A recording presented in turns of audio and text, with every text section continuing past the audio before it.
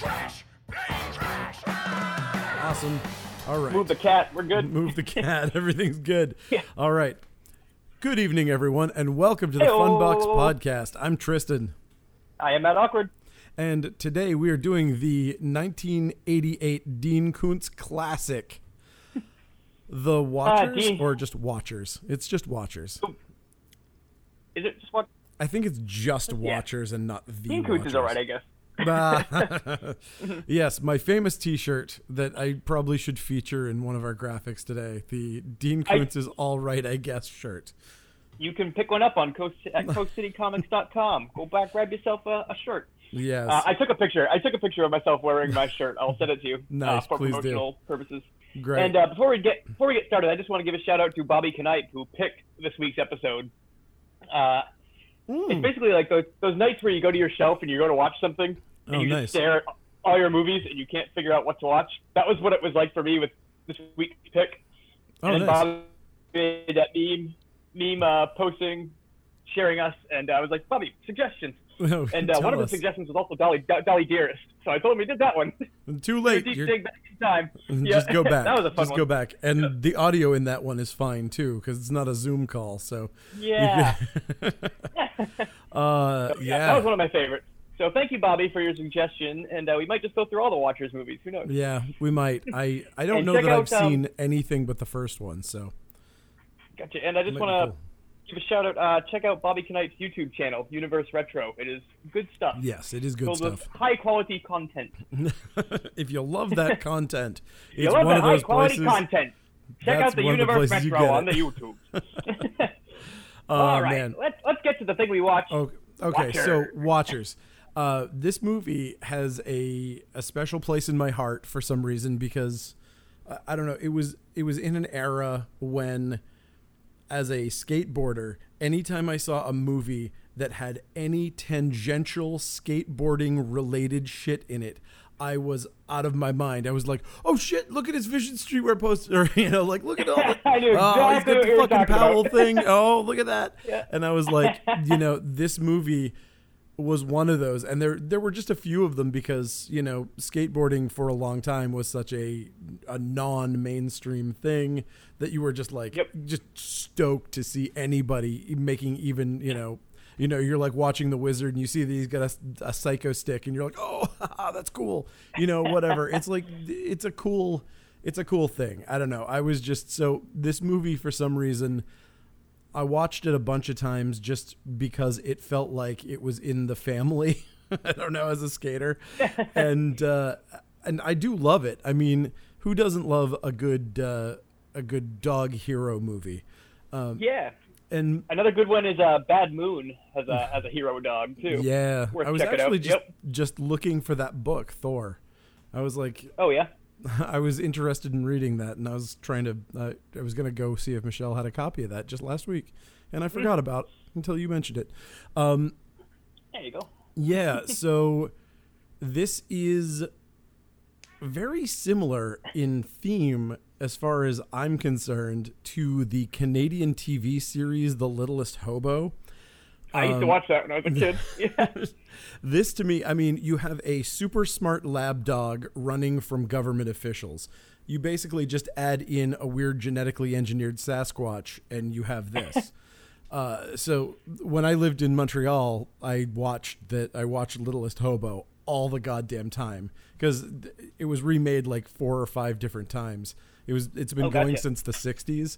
And it was like a Rin Oh, Tin wow. Tin thing back then, and then the 80s version, or 80s, 90s version. I guess it was 80s because I was a kid then. I remember Oh man, you just glitched out like a I definitely watched fucking- the 80s version when I was a kid. Oh my god, you are so glitchy. Am I there? Yeah, now you are. Now you're back. I don't feel weird at all. Oh man, fucking Zoom. Someday we'll get this Yeah. together. But yeah, Yep. so that's the other part of this. Is it's like a horror movie version of a TV series that I loved as a kid. So I was like, I'm in. I'm totally in with this. So The movie is kind of broken to me though. I feel tonally it doesn't know what it wants to be. It switches from like a Disney movie with like a kid loving his super smart dog to government operative hunting search and destroy to straight out gorefest. Like, you see, I'm into this because this is as Stephen King as Dean Koontz gets. This is like the most Stephen King feeling version of it's. In fact, I don't think that Watchers, I know I read it at one point. I don't think that it had that feeling to it in the book. And I think that they kind of Stephen Kingized it, where it's like little kid adventure, which is what Stephen King always does the best, where it's like, look, we're the Goonies, and then everything goes to shit. And I Dean think Koontz I read this. I might be wrong, but the movie differentiates from the book like super hardcore. Like Travis isn't even a kid in the book; he's an adult. Yeah. Like to the point where Michael, the big reveal of Michael Ironsides right in the end is not even in the book. That's not even a part. The third project. Yes. So I guess the book is just radically different, and if you love the book and watch this, you'll hate it. That might be part of it too. Okay, interesting. Because I love this movie. I think it's really fun, and I think it's just super fun. Yeah, it's just kind of a silly throwaway. It's the most 80s of any kind of movie. It's just so, you throw in government operatives searching for a genetically enhanced whatever, and then little kid drama. It's fun, or teenage drama, I guess. Yeah, it's also almost every side character is a cartoon. Oh, for some reason in this. Straight up. It's the weirdest thing. Like, why can't they just find a normal person that runs a hotel or a normal person at the hardware gun shop? Like, everybody's just a fucking weirdo. I know, and that's something that Dean Koontz doesn't do either. Dean Koontz is known for fairly flat characters. Like, his characters are kind of like normal. His stuff is more about the plots. I'm definitely not a Koontz fan, but I appreciate some of the stuff he's done. Yep. He's definitely not. I don't honestly think I've read a single book from him. I'm not a big reader anyway. But. I've read probably 5 Dean Koontz books, and one of them was so bad that I vowed to never read another Dean Koontz book. Oof. Yeah, it was. I mean, and I had now I dedicate my life to making snarky Dean Koontz shirts. That was it.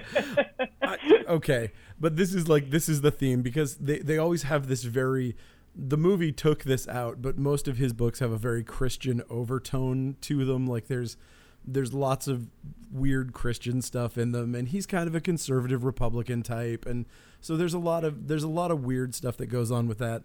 But literally, I'm about to spoil the ending of one of his books because it made me insane. Sure you want to do that? I really do. I have to, guys. I'm sorry. Big spoiler. Fast forward a minute. Yeah. No, I won't do it. Okay, I won't.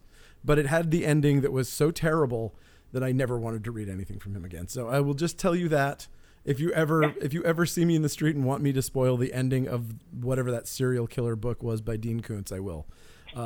Just regardless, you will know. That fucking dinosaur came out of nowhere. I swear to God, it's worse than that. I swear it's worse than that. But anyway. This is awesome, and I very much enjoy it. So, all right. So we start off this wonderful movie with a model gas station exploding in the middle of the woods, which, like, it sets you up right off the bat. You're like, oh shit, I know what I'm in for. There's like a Toho set that just exploded. Yeah. Oh, well, I love it too, because a lot of times, like these kind of movies, you'll see those clips of like Boots walking down the hallway and close-up gloves like wiring the bomb, like, and this just says fuck all that.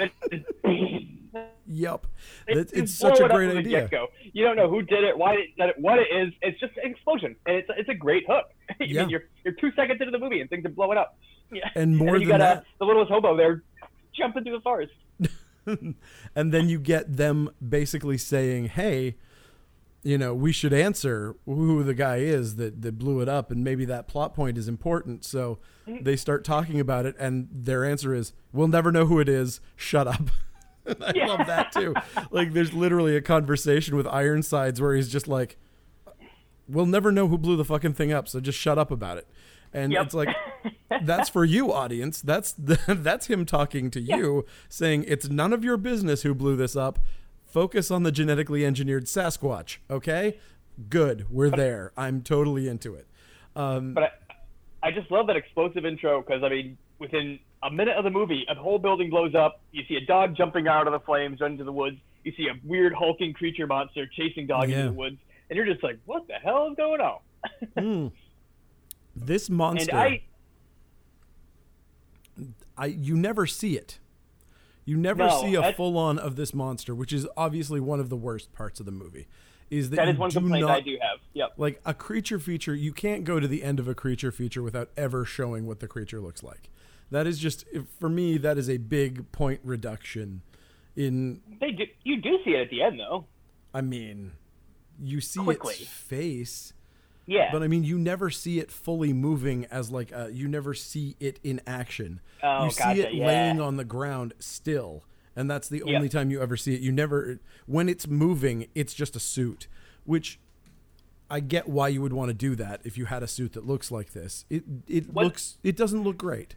So once it moves, though, you can't see it. That's how it snuck into the computer lab. Yes.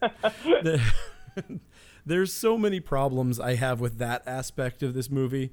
That's one of the biggest, obviously the biggest flaw with this movie is the fact that there are these guys tracking a monster and they're like, where the fuck's it gonna go? They know where the kid is. It goes wherever the kid is. And they're like, duh, where's it gonna be next?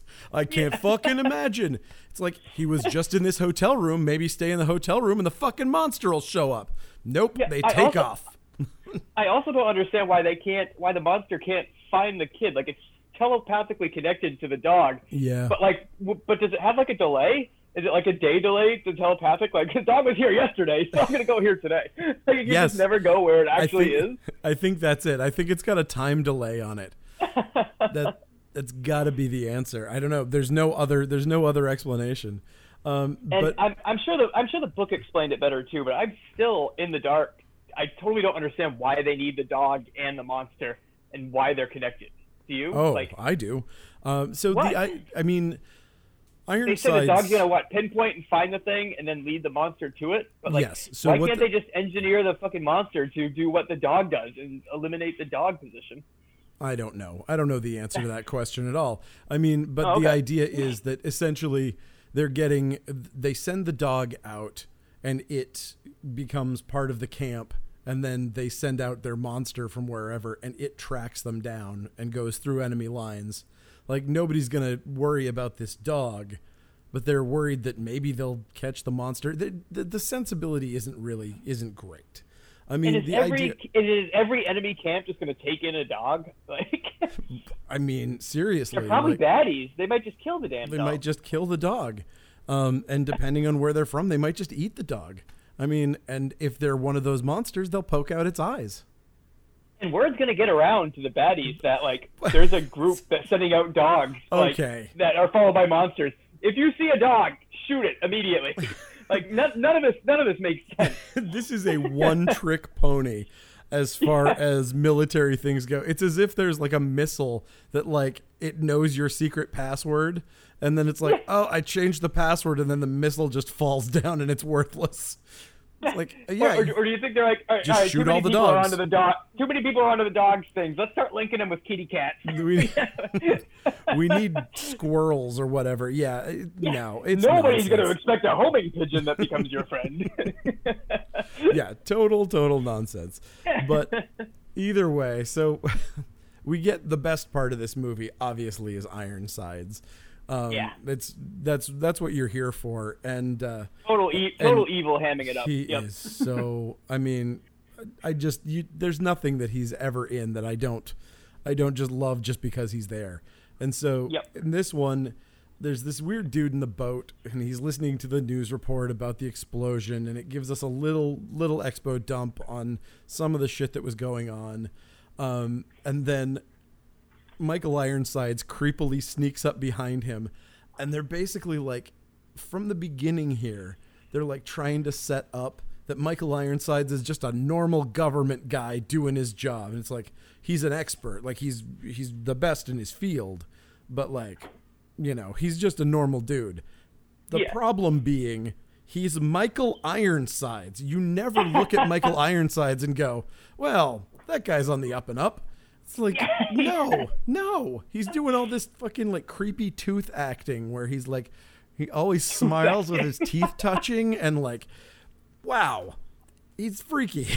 He scares everybody. So it's That's tough. what I like about him in this movie. He totally hams it up with the tooth acting, like you said. He's always got that evil smirk on. Like there's always It's he's so always good. cocky and one step ahead of you. Yeah. Yeah, no, it's so good, but it does make the turn at the end where it's like, oh no, he was actually very, very evil. You're like, yeah, he's Michael Ironsides. I knew he was very, very evil from the beginning. I was surprised he wasn't breaking necks from like moment one. So whatever, but so he just explains the whole deal with the two escaped animals.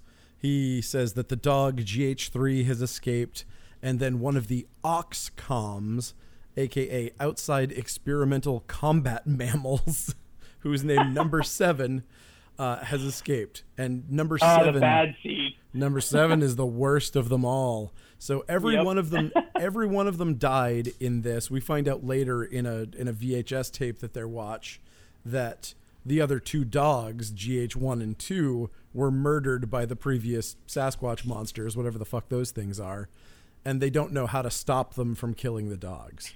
And it's an accident. It's the like, monster isn't supposed to hate the dog, but they always hate the dog. Everyone. Maybe the dogs are making fun of them. Yeah. The dogs are just jerks. So the dog and the Oxcom are telepathically linked. There's some sort of transmitter in the dog. I don't know if they're talking literally a transmitter that they're following, because he's like, is the dog transmitting? And I didn't know if he meant psychically or if he meant... I thought psychically. Okay, so that's what... Yeah, I mean, it has to be. Otherwise, they would be much better at finding this fucking dog. Yeah. Okay. Also, why isn't Michael Ironside psychic with the dog? It's... Spoiler. Whatever. Anyway, who knows? Just a myriad thing that doesn't make any sense in this movie. Yeah, There's a lot of others. This will not be the last thing that doesn't make sense in this movie. It's true. That is true. So for some reason, they don't explain any of this government shit either. These guys are from a specific government organization, and they say that they have 72 hours to catch the dog before the government shows up, and before there's giant agents everywhere with machine guns and they just murder everybody, I guess. I don't... Yeah, well, is that what happened? I didn't understand that either. It said the creature's going to kill everybody the dog comes in contact with. Correct. Yep. Over 72 hours. But I didn't understand what that meant. So after 72, does he not care anymore? He's like, I'm done my killing. No. I had my 3 days. We're good. No, he definitely said that after 72 hours that was when they were going to send in the cleanup squad, and there'd be a military force descending on the city to just massacre everybody. I don't know about killing all of the people, but would definitely come in to hunt the thing down.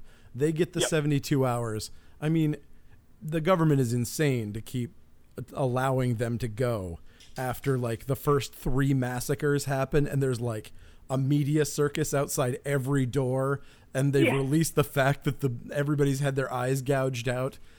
It seems like maybe just give up on the 72 hours thing and just send in your people, because they're fucking this up from the beginning. Big time. Yep. So blah blah blah. So the Sasquatch is chasing the dog through the woods. The dog is moving, I guess, faster than him. I don't know why it's getting away. It's a dog. You try chasing a dog. No, I will not do that because I am not an Oxcom. You can't catch a dog. They're faster than us. That is true, but I'm not faster than a Sasquatch either. I know more people who've caught dogs than have caught Sasquatch, so clearly Sasquatches are faster. So, and you know a thing or two about Sasquatches. I rest my case. I don't know shit about Sasquatch. Ask my wife. And, I know. I mean, you got to absorb some of that, right? Yeah, I do. Too much. Too much Bigfoot. Too much Bigfoot. So we go to the horse barn where the dog is hiding, and Travis, played by Corey Haim, of course, and his girlfriend are making out because, they're into the smell of horse poop. And so they start making out. Travis they're 15. It doesn't matter if there's horse poop. You get your makeout on. That's a good point. So Travis nearly gets her out of her shirt, but after Oh my God. I love this scene. So there's a noise, but before we actually get to the fact that the noise has happened, we get these comic reaction shots of all the animals in the barnyard. Sarah and I were cracking up at the chicken close up. Yeah. Thank God we got that reaction shot of the chicken, or we wouldn't have known that something crazy was going on. It was like, I don't know if they were playing that for comedy or not. It was a crazy director that had the camera trained on a chicken for like 4 hours. Like, we got to get that perfect shot. Yeah. Yes, he was definitely. Oh, got it. That chicken just said, like, what the hell is that? In his face. We got it. He did, though. I mean, like all of those reaction shots were totally clutch. They were funny, but I don't think they were supposed to be funny. No, like I said, Sarah and I started laughing at the chicken one, and and then she said, like, straight up, like, I don't know what's so funny about it, but it's making me laugh. And it's like, same. We just got this chicken for no damn reason, and it's both cracking us up. So, just in the nick of time to spare his girlfriend's modesty, Sasquatch comes in, punches a mirror, and all the animals freak out. And then Corey's like, what? I gotta go check this out. I think because he assumes it's Dad? Whatever. No, she says it's her dad. Which cracks me up. She's like, what was that? He's like, it's my dad. It's a broken mirror. It's definitely my dad. He breaks mirrors all the time. He comes in and smashes the mirror every time. Yeah. Every time he catches me with a boy up here. We do see the monster break the mirror. Yep. Yep. The 8th mirror this month. But no, she tells him to boogie because it's his dad. And so, yeah, he sneaks out and runs away. Yep. Meanwhile, it is the dad. It is the dad. Yeah. As well as the genetically engineered government Sasquatch. It's both of those. Oxcom, Oxbow. Oxbow's the beer. Oxcom is the monster. Okay, Oxcom. Yes. So Dad comes in and tells her that, he doesn't approve of this Travis fellow, and Travis runs back to his old beat up truck, and the girlfriend decides that she's kind of made up this story that she was out there to check on the horses, so she might as well feed the horses in the middle of the night. And she does, and then she thinks she hears Travis in the hayloft. She goes up to investigate, and then Sasquatch attack, smacked in the face. She gets knocked. Oh, this was brutal. Well, it was. She falls off the ladder, lands under a horse who starts galloping and flipping out and kicking her. And later, it's said that she's not hurt at all, which is very, very suspicious. Yeah. So Bigfoot knocks her unconscious, apparently, but then kills the dad. We find out later. Travis pulls over to the side of the road upon realizing that he has an adorable dog that's hitchhiking in the back of his truck. And he's like, hey, what are you doing here? You need to get out. And the dog's like, fuck that, and jumps into the cab with him and eats his famous Amos cookies. I just want to bring up cars, because I kind of do that from time to time. Sure. This is a 1952 GMC pickup, and the mother drives a 1965 Mustang. And those are the two family cars.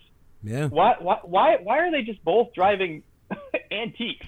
Like, they never mention it. They never play up to it. Like, why would the movie stock these characters with these antique cars for no reason? It's bizarre. It is very bizarre. I don't know the answer to that question. It's a weird choice. But again, it would make sense if the mom was like a car mechanic, or they made like some kind of reference to this, like she keeps these things running forever or something. But no, the two cars this family has are a 52 and a 65. What the fuck?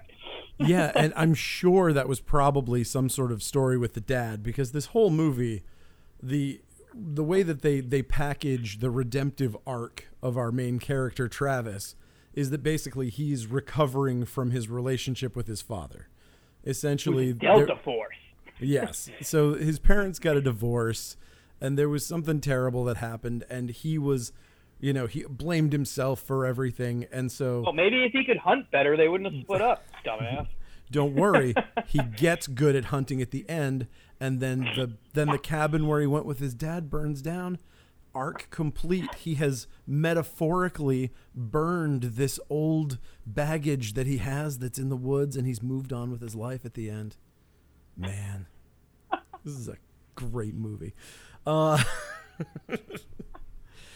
So we now get our first look at all these fucking soldiers that are out looking for the monsters. There's like, we get Michael Ironside, who is Johnson, and then his partner, whose name I never caught. Just partner of Johnson. Yeah, it doesn't matter. None of the kids on the bikes have names either. No, they don't. But so was he a government agent as well? I think he was a local detective. I thought that he mentioned like this guy's our local operative, need to know basis. So I think he's like the cop that actually lives in that town and is. That was what I assumed too, because they said, "Oh, you're going to meet up with your guy. He's on a need to know basis, you know, blah blah blah." And then Ironsides is like, "All right, buddy, let's watch the secret VHS tape from the thing that I'm going to have to burn after we watch it. I'm going to tell you all the ins and outs of this fucking secret government organization and their hybrid animal project." It's like, he does the same damn thing to the cop before he wastes him. Oh, that's such true. A time waster of a scene. It's just like, maybe he's horrible at keeping a secret. It's just like, he'd be like, he has no conscience. And he's the perfect killing machine, but he can't keep a secret. To save his life. And so he has to just murder everyone that he spills the beans to. And he spills the beans to everyone. Yeah, and that's why, man. So, all right. So apparently Johnson is in contact with Washington in big quotes. I love that. So generic. Like, I got a call Washington from on the phone. It's Washington. I got a call from Washington. They've got a mission. We got to go to the place. He got a call from Washington telling them that something went down on this farm. Like, that's how out of touch this whole system is back in the day, where they're like, oh, Washington now knows where these people are. You're like 5 miles away. You're right there. Like, it took them minutes to get to that crime scene. Either way. And how does Washington know it and they don't when they're cops with scanners? Scanners. Oh, shit. Oh, my God. They're scanner cops. They're scanner cops. Oh, one of my favorites. Anyway. I haven't seen it. Oh, those are great. Love the scanner cop movies. So everybody on site is saying that it was a grizzly bear because apparently grizzly bears were brought back to wherever the hell they are. Are they in Oregon? I assume they're in Oregon. Sure. It's the first of 2 mentions of grizzlies in this movie, too. The scene and the hardware store scene. Okay. This movie loves grizzlies. Everybody thinks it's a grizzly except for the lady sheriff or deputy who is like, nope, that's a Sasquatch. That's got Sasquatch attack written all over it because he's seen the, whatever. I don't know why. Because maybe the grizzlies don't collect eyeballs. That's probably why. So, and this monster does collect eyeballs for reasons unknown. There's no answer. It's never touched upon. It just does it. Why? Why wouldn't you mention that? Yeah. And where does he keep these eyeballs? He doesn't have pockets, or does he? I mean, I don't know. He just we never see him. He just pokes them out. I don't know that he actually keeps them. I think he just removes them. But maybe he hates being looked at. The ocular orbs he removes. I bet it's one of those things that's explained in the book, and they just didn't explain it in the movie, but just kept it. Yeah. That's definitely what it feels like. It feels like. If anyone out there knows why he collects eyeballs or pokes them out, give us a call.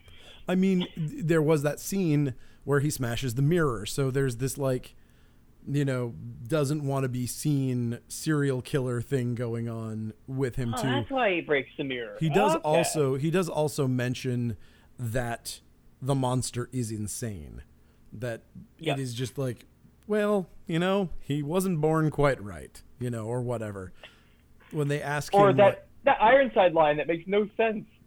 Like, how smart is this thing? How smart is a crazy person?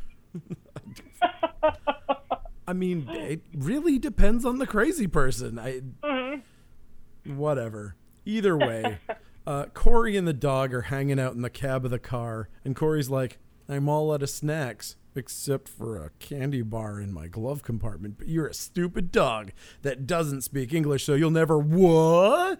And and the dog pops open. And then feeds the dog chocolate? Are you kidding me, Corey? Who?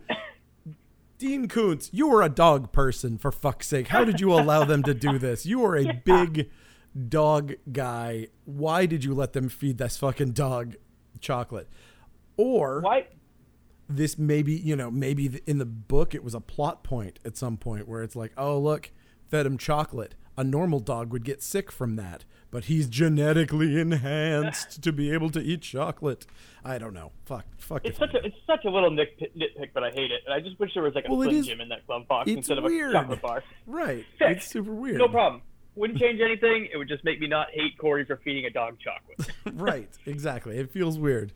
And so he's like, wow, this dog is way too smart. He's smart and adorable, gives him like goo goo eyes. And Corey's like, you're coming home with me. You're adorable. So he takes and I'm going to name you Furface. Furface. It's good. He makes a bed Seriously? out of an old wash tub. I feel like he's called dogs Furface in a bunch of movies. I think that's Corey Haim's go-to for dogs. I think I've heard Really? him You don't call think that's a another. script? I think I've heard him call another dog Furface, but maybe I'm crazy. He's like, okay, I'll sign on to do this Watchers movie. But I'm not calling the dog Ranger. No. We're going to change that name to Furface. Okay? It's all I can call a dog. Who knows? But either way, so he was big enough to make that call back then, probably. that's true. He totally was. So he lets the dog stay in the garage, and then he wakes up the next morning, and the dog's licking his face, and he's like, "What? How did you get in here?" It's because the dog's smart. He can get in anywhere. Yeah. So Mom busts in, and the dog is smart enough to hide from Mom, and Mom's like, But no, seriously, how did that dog get in there? Unless they had a door wide open, somebody's going to hear that dog coming in there. he couldn't get into the school because the door was closed. Yeah, that's what I'm saying. Like, I don't know. he wasn't smart enough to turn a handle with his paw. Even a fucking velociraptor can do that shit. There's a habit trail going through their house that's dog-sized that he just climbed up through the tunnel and whatever. It's fine. Sure. So Mom now knows that Tracy's dad is dead. They go to the hospital to visit. Bunch of questions here. Oh God. Okay. Who called his mom about Tracy? Like, her mom. The cops say that her mom died last year. Now her dad's dead. She gets taken away for shock. Like, who the hell would think like, I'm gonna call her boyfriend's mom? I guess. Like, I mean, that's got to be like some small town shit where it's just like, I just heard that Travis's girlfriend, wanting to get the news out on the social grapevine. It's got to be just like some family friend or something who heard something or works at the hospital. I came from a town that size, and like somebody fell out of a tree and broke their leg. That shit would get around to somebody at some point. I went to that size town, and it was awful. It is an awful town. It's full of awful people, and I don't ever want to go back there again as long as I live. But I have to I visit my dad. voluntarily took a vacation there a few months ago. You I'm fool! an idiot. It is awful. Yeah, I just never been. It's the kind of place you probably want to go if you've never been there before. The woods Scenery's there are pretty. nice. If you never go into the city, it's nice. Yep. I mean, So I anyway. call it a city. It's a town. There are 10,000 Yeah. people or less. But okay. The ice cream shop was good that you recommended. Yeah. Gotta love nailed Holton it there. Farms. Good. That's the only good thing up there. Holton Farms Dairy. That's it. Other than that, it's all garbage and potatoes. Yeah. Um, Anyway, okay, back on track. Continuing my string of questions here. ah, shit. So they find out Tracy's in the hospital because their dad had an accident. So they go to see Tracy in the hospital, but there's a guard at the door.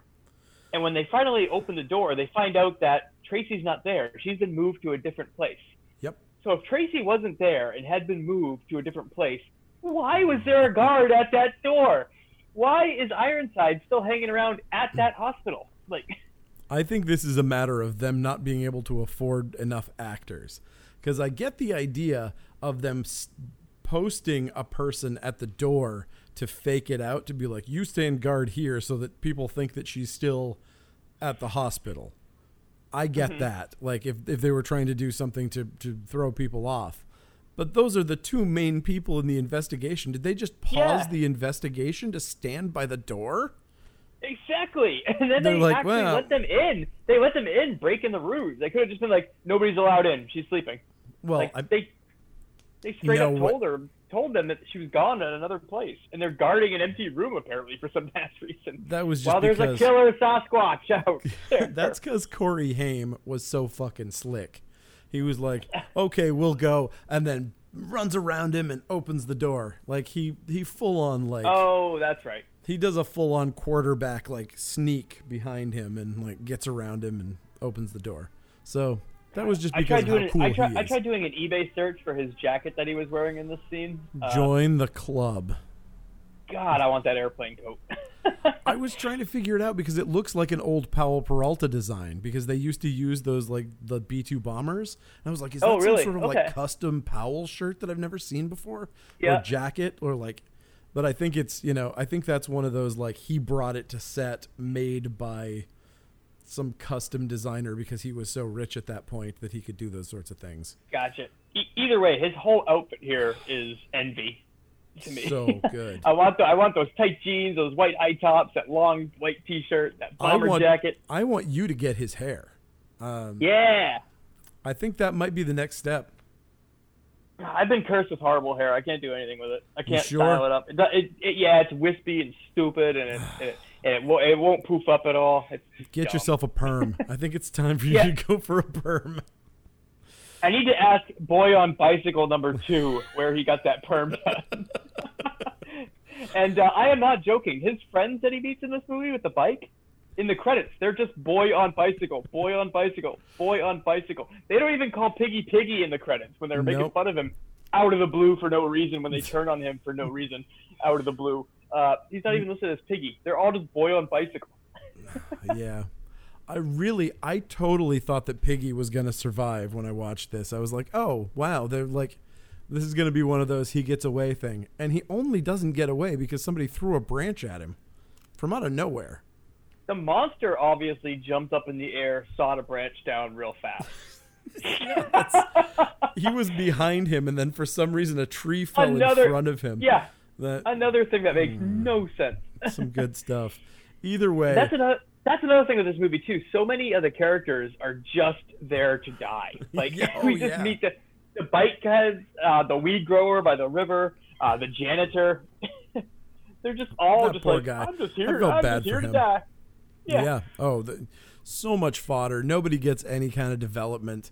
I'm generic janitor. I'm gonna go weld on some stuff until I get thrown into a pipe. Okay, bye.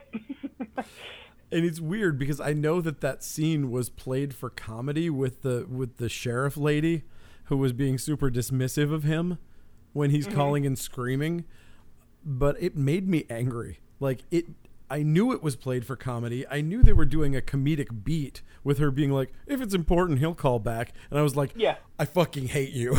Like, I hate you. Worst cop ever. Oh, Oh God. shoot, we have a loose connection, a bunch of screaming. I'm gonna just hit the phone on the desk a couple times, and maybe that'll fix everything. Yeah. Either way. So Corey noticed that they had guns under their coats during their meeting, and so now he's really suspicious about these so-called doctors. He's like, these aren't doctors. They never said they were. It is true. They did not ever say they were doctors. They asked, yep, and they didn't say anything. But so back in Corey's room, the mom comes in, catches him talking to the dog, and she's like, you can't have this dog. And he's like, no, but he's the smartest dog you've ever seen. And then he proves it by saying, okay, Furface, there's a pack of hot dogs in the fridge, and if you go get it, you can have one. And the dog that can't open a door goes down, gets the hot dogs out of the refrigerator and presents them to the mom. Refrigerator doors and doors are very, very different. True. And so mom is officially won over. She thinks that that's delightful, and she's like, okay, if he knows how to get himself hot dogs, then he can stay. So Corey gives him a bath. That's how I got my dog too. Yeah. Corey's giving him a bath, and he finds the He finds the little tag in his ear and finds out that he's G3, and he's like, "Oh, you're a lab animal. That's why you're so smart." I wouldn't have thought that. I don't know. I thought that was foolish too. Like he put it together way too fast. Like G34, is that your name? Oh, you must be a research animal. That's why you're so smart. Honestly, okay. I mean, this dog is supernaturally smart. Obviously, it clearly has human intelligence. So it is definitely weird enough that I think if I saw that something had a tattoo on the inside of its ear like that had like a lab tag on the inside, I'd go, "Oh, that's weird. I hope you don't have some sort of horrible disease as well." Oh well, whatever. Who cares? I also hope you're not psychic, because that would be really uncomfortable for me as well. Yeah, it's like, what? Nova? You're from Nova?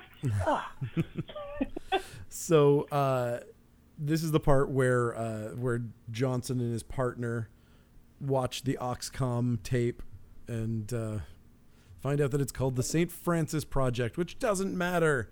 Blah, blah, blah. None of this matters. None of this matters. Obsessed with killing the dog. Blah, blah, blah. So Mom is like, we have to get rid of the dog eventually, though. He's got to belong to someone, and they've got to be looking for him. Oh wait, before we jump to this, can I just say that after they watch the tape, Ironsides pulls out the tape and lights it on fire inside the room. Do you know how stinky that would be? He has no conscience and no sense of smell. Oh, I forgot the smell part. He didn't mention that, but it's got to be part of his character. It's definitely part of it. Yeah, no, it's so weird. But one of my favorite parts here is Mom quizzing the dog now, because she's like, "Oh, he has to go back," and they're like, "No, but he's really smart. You can't he doesn't belong to anyone." And they're like, "Well, okay, which one's a house?" "That one." Yeah. "Which one's Abraham Lincoln?" "This one." "Oh no," she's like, the dog knows who Abraham Lincoln is. That's right. Yeah, like what? I could understand the dog understanding language, I guess. I'm willing to buy that. But are you telling me this dog had history courses in his secret laboratory that he was in? He totally did. And he knows enough to know that he can't recite the Gettysburg Address. Yes. Mom asks if he can recite the Gettysburg Address, and he barks once or twice for whatever is no. Twice for no. Yep. And to be fair, I can't either. See, there you go. And this is where we go to that awesome, weird hobo house of the guy who is the random weed dealer, I guess. Yep. Yeah, he lives on the lake. Yeah, they claim he's growing weed, but we don't see any weed anywhere. Yeah, we don't see any of that. All we know is that he has lots of fish everywhere. That he's like drying fish on every surface that he can find, because he comes in and he's like, "Now somebody's messed with my fish," and he's really pissed that someone was messing with his fish. And he goes inside, and basically the first thing that happens, all we know is that he doesn't like people messing with his fish, before a giant Sasquatch hand comes in from the ceiling and I guess kills him. Give it up for River Hobo Guy. Bridge to know him for 2 minutes. That's his 30 seconds. Thank you. Yep. And yeah, too bad. This movie has a very high body count, but it's all people that are just so paper thin. Like, they're just there to die. And I mean, it's some of them even have speaking lines. Yeah. And there's this scene too, which I think was probably an afterthought. I think this voiceover was probably something that they threw in later because they needed to explain where the fuck he was going. So Travis goes to school the next day, and on his way to school, we have a slow-mo of him walking so that they can get in this argument between him and his mom saying, "You can't take the dog, you can't leave, you can't do this, blah, blah, blah. If you do that, the dog is gone. You have to go to school." And so he's walking to school. That's why he's not paying attention. What would seem like a dereliction of his duties at this point, he's not doing. So there we go. That's why he's going to school. That's when he meets the 3 kids on the bike. So we are established that they're friends. And yes, he's friends with 3 boys on bicycles. 3 boys on bicycles. The 3 kids on the bicycle that have sick riding gloves, sick perms. That dude's mullet. Oh my god. Oh, it's beautiful. Oh my god. Mullet Boys on Bikes featuring not Luke Perry. What the fuck is his name? Jason Priestley. Jason Priestley, yeah. So good. That is a group of kids that I would have wanted to hang out with. Yep. Man. Just swap out those bikes and skateboards, right? Exactly. I was also a big fan of bikes. Yeah. You can do both. Okay. We get the... But not rollerbladers. No, why you? I oughta. I don't know why we were so mad at rollerbladers back in the 80s. What the fuck was our problem in the 90s? I wasn't. Judgmental fucks. Yeah, I don't get it. I was the rollerblade kid. Wait, No, I'm joking. the rollerblade kid? I was guy. I was a skateboard kid. I still can't for the life of me. I think it's just because everybody gets tribal and dickish when they're a kid, you know? And Yep. so you're like, oh, what? You're riding this thing that's almost identical to the thing that I'm riding, but it's slightly different? Go to hell. Dork. Yeah. Yeah. Oh, boy. Yep. So, Dead Fishman, Ironsides goes to Travis's house while he's at school, and the most inexplicable character shows up here. We have this Again, I've said it earlier. Everybody's a fucking cartoon in this movie. They're like, okay, who are we gonna have here? Well, obviously, this is where you're gonna put your Cockney appliance repair guy. So I'm Australian. I'm gonna say things like "mate," "bloody hell," all the classics. this is an actual British actor. That blew my mind because all I could think was, this is a very bad accent. I don't know if maybe he was trying for an Australian accent over his British accent. I thought he was Australian, yeah. But this, I was like, I heard the Cockney a little bit, and I was like, okay. Then I thought I heard an Australian accent. It could literally just be what happens when you have a Canadian accent and a British accent overlaying themselves. But because this movie is very Canadian, it is chock full of Canadians. Oh, This okay. movie- I thought it was an Australian accent. Straight This up. movie looks like a CBC TV show, which is another reason I love it. It feels very Never Canadian. lived in Montreal, so I'll take your word. It feels very Canadian.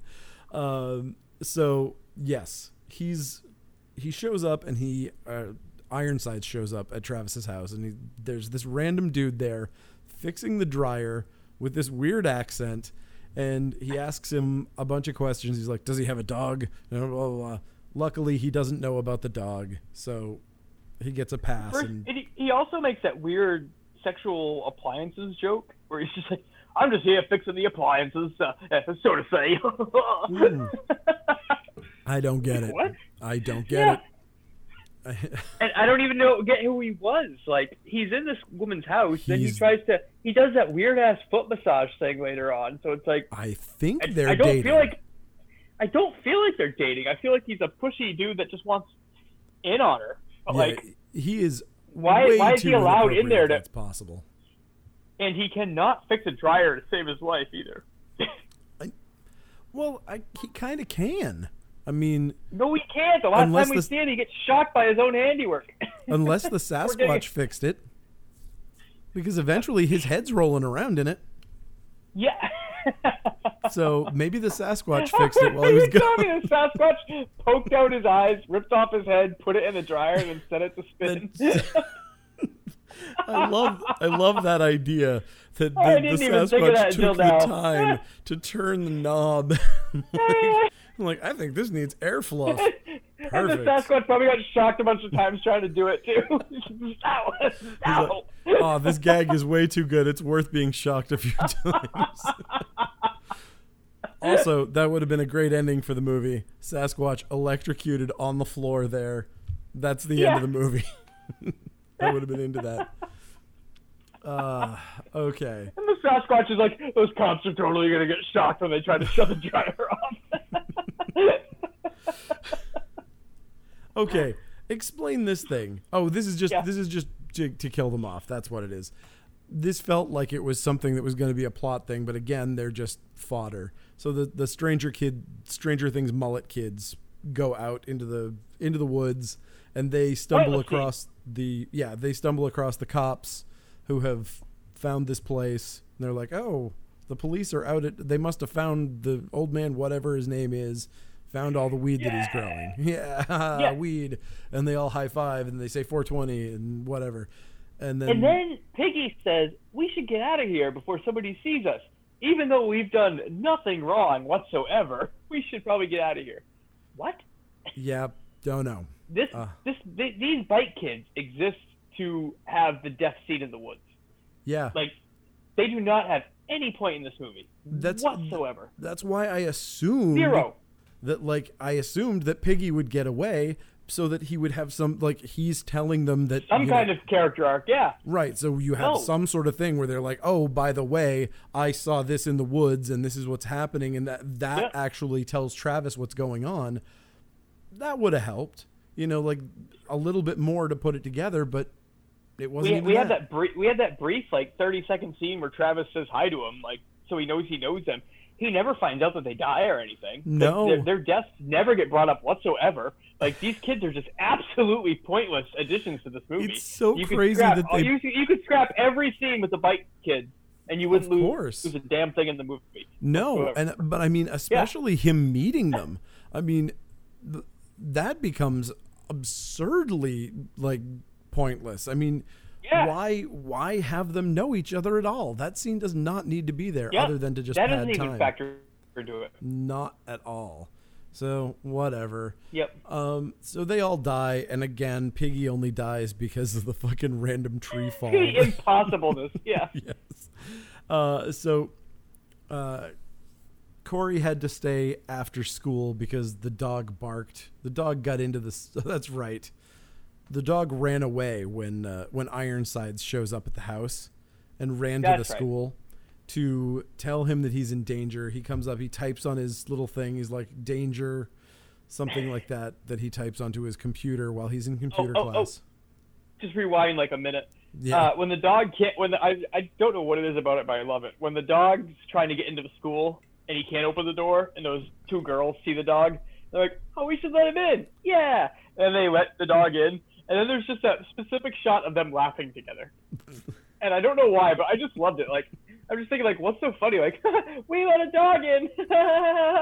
Like, why? That is pretty funny. I mean, I love the idea of letting a dog into a school randomly. For some reason, I just rewound it twice to watch that stupid giggle. Like, yeah. Oh, man, this movie, it's so but funny. yeah, so Dog goes to school. Dog goes into Corey's computer class. Sits behind, I guess it's Corey's computer. Yep. He found knows that out which with his one is nose. Corey's computer because he can smell him there. And then puts a pencil in his sock puppet mouth and types out a warning on the keyboard. Yep, he does. And so he barks at some point, which gets Corey in trouble for some reason, which is mildly inexplicable. It's like, why would you assume that's his dog? Instantly. Corey, I want to see you after class. Not, whoa, who brought the dog in? Whoa, is that your dog? Nope. After class. Nothing. Just instantly blames it on him. So, and then when he keeps Corey after class, I know his name's Travis. I'm just going to call him Corey. Yeah. When he keeps Corey after class, he lets the dog stay there too. Like, he doesn't even care about the dog at all. So, like, what are you being punished for? He must have let the dog stay through the entire class after being mad that the dog barked once. Not only did he stay through the class, he stayed through the rest of the school day and then through his detention. The dog has been there for like 6 fucking hours hanging out with Corey. It's like, if you were so mad about this, you probably would have kicked the dog out, but whatever. Yeah. So he did it, and then he's like, all right, I'm done with my work. And the computer teacher looks at it, and he's like, wow, it's better than usual. And he goes, the dog helped. It was pretty funny. It was pretty funny. That was pretty funny. Okay. So this is where the government Sasquatch... Yeah, go on. So government Sasquatch has followed them to the school, tracked him to the computer class, but Travis and Furface, because this thing is always a fucking day late and $1 short, they left hours ago, but the computer teacher has no fucking life, so he's just still hanging out there. Like, if he was there for detention, he was there till probably 4:30, something like that. And then the teacher's still there at like 5 or 6. This is very sad. His wife is just sitting alone at the kitchen table with the dinner made, Crying. some crying while that dork's just grading papers. He's playing that Zork. he couldn't get finished during detention where he was not doing anything. He was probably playing with a dog. So I just walked him around the gym a bunch. he shit everywhere. Oh well. Coach McEnany's problem. I hate that dude. So the maintenance man hears the computer science guy get murdered, and the camera explains to us how this happens, which I think is actually kind of fun, because it's weird, because you're like, okay, he's in a classroom, this guy's down in the boiler room, fuck you, he's not going to hear anything. Yep. And he's like, no, you will, because of this specific pipe that the camera is going to follow. We're going to get a tracking shot of this thing. There we go. Look at it. Look at this pipe. Air vents solve everything. Yeah. And so he hears him scream through the air vent and then calls the police, which is like one of the smartest horror movie things I've ever heard. Like, it is shocking that this guy knew enough to call the cops. So I'm going to grab a screwdriver and go up there and see what that is. Right. That's what... that doesn't happen. So normally would happen. Yes. 99 out of 100 horror movies, he would grab a flashlight, a fucking screwdriver, a jackknife, or whatever, and be like, I wonder what that was. I got a box cutter. I'm going to take this guy on. Yeah. But no, he does the right thing and still dies. So he calls the cops. This is that phone call where he starts screaming in the middle of it. And the lady at the sheriff's office does the, if it's important, he'll call back. Yep. And so, but he's the not going to call back when he's impaled on a pipe. So true. So true. So the sheriff decides to take her to the school to go look for the government Sasquatch. And meanwhile, the monster is roaming the halls and gets mad at a teddy bear. That was... Does that? Oh fuck! I forgot about that. Does that ever come into play again? He steals the teddy bear. What I thought was going to be that either he took it with him and then it was going to be dropped somewhere and that would be evidence as to where he went, or that he was going to poke the eyes out of it and we were going to see an eyeless teddy bear somewhere. We didn't see any of these things. There was no point to it whatsoever. It's completely dropped, right? Yeah. Yep, completely dropped. Just making sure I didn't miss anything. Okay, yeah. Yep. So he sees a teddy bear. He steals a teddy bear. That's cool. That's the end of that. That's the end of that plot point. Yep. The sheriff and his deputy, I assume she's a deputy. She is Deputy Porter. Okay. They're roaming the school halls with shotguns, which is problematic just in general. But they eventually... also weird sign of the times, the school is unlocked. They just walk on in. They just walk in with shotguns. From doing the world of pizza delivery these days, every school is locked up. Oh, wow. You got to ding in and let yourself, and you got buzzed in by the secretary now. Holy crap! I didn't know that. They're not all open like when we were kids. Yep. Yeah. Man, that's sad. Sad world. Yeah. How are Sasquatches going to break in and kill your computer science teacher? So they find him dead. They find the janitor hanging from the wall in the metal shop.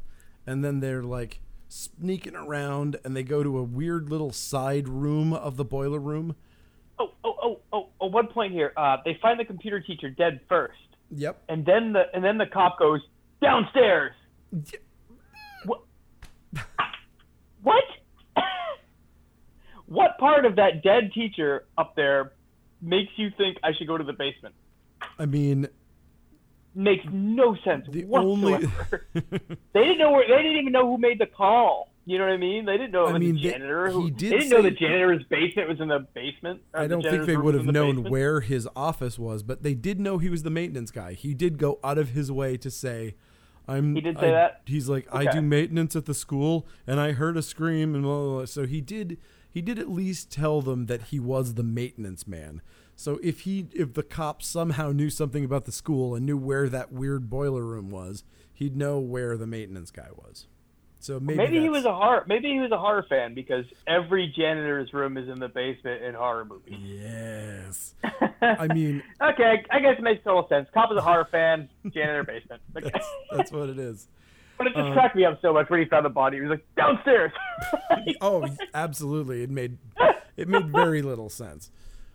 What made even less sense to me, this has to be an actual boiler room, probably for a school, but like they walk into this room and it looks like a fucking 19th century steamship or something. There's a giant the big rubber band pulleys. with nothing covering it. It's like a child decapitator just sitting in the middle of this room that runs their giant boiler system. That is the It's a most machine- dangerous it's a- looking shit I've ever seen in my life. It's a machine that looks like the instruments in How the Grinch Stole Christmas. Like it's just like all these big rubber bands and pulleys and everything. Yeah, but clearly that is an actual machine that was actually doing something somewhere, so that was weird. All right, so finally we get the deputy climbs up on a ladder, and you know what happens when people climb up on ladders in this movie. They get killed. Yeah, they fall into power boxes. They fall. So so she gets swatted into an electrical box, gets electrocuted, and My favorite '80s trope: falling into some kind of power supply and getting electrocuted. Yep, It happened me all the too. time back then. I mean, that was the least dangerous thing in that room too. I mean, you had that massive seriously. cast iron spinning wheel going a jillion miles an hour with a big Why wouldn't she fucking get her belt head cut around off by that? You showed it. Like, dude, Honestly, do probably it. because it was too fucking dangerous to get near that thing. But her death always reminds me of like just like falling into the fuse box at your house and going ah.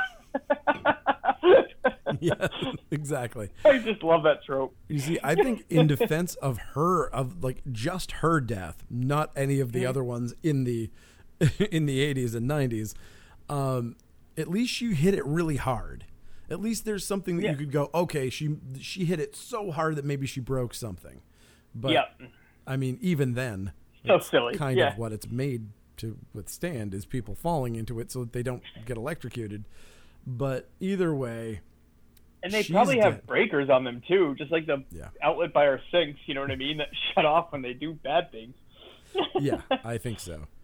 So the sheriff is now like, he gets his shotgun knocked away pretty much instantly. So all he has is his sidearm. And I don't think he ever manages to discharge it. Does he ever actually fire his I don't think handgun? so. I think he runs. He smartly runs away. Yeah. And Brave Sir Robbins it. he does. I know it's such a piddly thing to complain about, but one of the things that always bothers me about this scene is he's running away and he's like, "Oh, I'll slow this monster down by throwing these lockers." And I'm like, Yeah. how did you get your fingers between the lockers to get enough torque to pull the fucking locker down? Oh, damn. I don't get it. I don't know how that's Yeah. possible. It's like he has laser guided aim between those lockers to get his hand in there to pull them down. Yeah. I don't And you really telling me those lockers aren't bolted to the wall whatsoever? Also, that seems like a real OSHA violation there to not have those things That's bolted to the gonna wall. smush a kid. Yeah. So that was weird too. Oh, But we got another dead nerd. He had too many books in his locker. Tipped over on him. that's what you get for reading, nerd. Yeah, you dork. But the sheriff's cowardly ways save him for a little while, so he runs off, manages to get out the door, get to his truck, and drive away before the Sasquatch manages to kill him. And so he goes out to find Ironsides, and there's probably, I think it's another giant media circus going on wherever this most recent murder happened.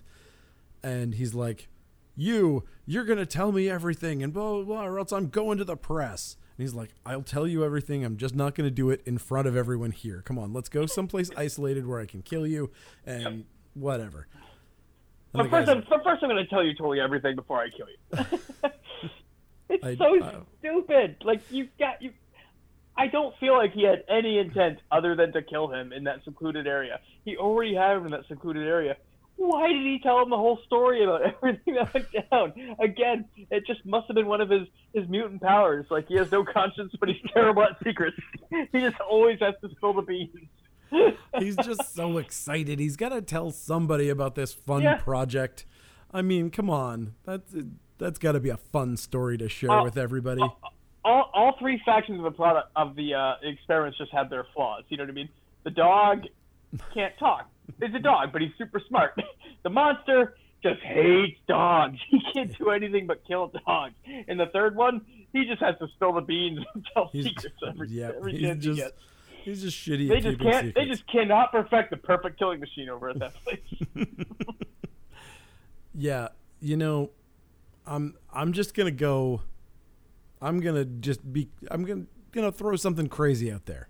What if you get like a plane and it like flies over and like drops like an explosive in like bomb shape and it just blows up whatever you want to kill? How about that instead? I mean, listen, I get why you would want to genetically engineer dogs and Sasquatches to go chase each other or whatever, but what if you could just have a big explosive device that kills everybody in a certain location? Wouldn't that be kind of cool? Dogs are cuter than bombs. So true. God damn. It was the cuteness factor of this project that got people going. It's like the head scientist, like, my wife thinks the dog's cute. The president wants us to kill a bunch of dogs to get this done. I don't know how else to do it. All right. Okay, so he does take the sheriff away, and then as soon as he's finished spilling the beans, he then grabs him and crushes his windpipe by smashing his head through the side window of the truck, crushing his throat, and then poking his eyes out to frame the Sasquatch. I absolutely love this scene. Yeah. Like, because I started watching it, I was just like, dude, why doesn't he just shoot the fucking dude? You know what I mean? Instead of like slamming his head through a window, slicing his throat with the broken window against the car door, then chucking him onto the hood of the car. I'm like, whoa, holy over fucking kill. And then once he pokes the eyeballs out, I'm like, oh, I see what you're doing. And I just think it's brilliant. It's great. And again, if you have it's my favorite kill of the movie, and Ironsides kills it. Like, he's so brutal in it. Oh, he's so fucking scary. Like, Ironsides is just like, I don't know what it would be like to know him as a human being. Like, just, regular, everyday, go out to breakfast with him kind of person. Because he plays a psycho so effectively. He's probably such a sweetheart in real life. I'm sure he is. I'm sure he's the best dude. But he is scary as fuck. Yep. It's the fucking tooth acting. It really is. Nobody can act like he has tooth forward acting. It's mostly about like smiling with his teeth put together in the front and like just crazy eyes. Woo. Yeah. Love it. So tooth acting. It's my new favorite term. He's America's greatest tooth actor. Okay. So Gary Busey might give him a run for the money. Shit, that's so true. Oh, and also unrelated to everything, I just want to say, Gary Busey Pet Judge that's streaming on Amazon Prime, it's incredible. Have you watched any of that? I haven't. I don't want to. It's so good, bro. It scares me. If you have Amazon Prime, Gary Busey Pet Judge is included in it, and it's totally worth it. I will probably do that. Oh, shit. Oh, my God. Okay, so we go back to our Cockney appliance repair guy who, like, I don't know, he kind of looks like a low-rent William Catt, I think, little bit of that look, greatest American hero kind of thing. I love the Catman. Yeah. So he's starting to get creepy. His responsibilities have expanded from fixing household appliances to also rubbing mom's feet, in spite of her constant insistences that he stop doing that. It's the weirdest scene. He's like, let me give you a foot massage. Let me give you, do that, I'll massage your foot. And then once he starts doing it, he's like, all the body's organs are represented in the feet. We got the liver, we got the spleen, we got the lungs. Like, what are you fucking doing? It's the most unsexy foot massage I've ever seen. Ladies if you're really are trying into to score, spleen shut massages. Yep. No, it God, is. what a fucking dork. It's so weird. It's so bizarre. And then he's like, oh, why don't ladies like to have sex with creepy dudes that rub their feet for no reason? and tell them that they have lungs in their feet. I mean, I said everything right? Yeah. I said all the weird stuff about internal organs and foot rubs. Yeah.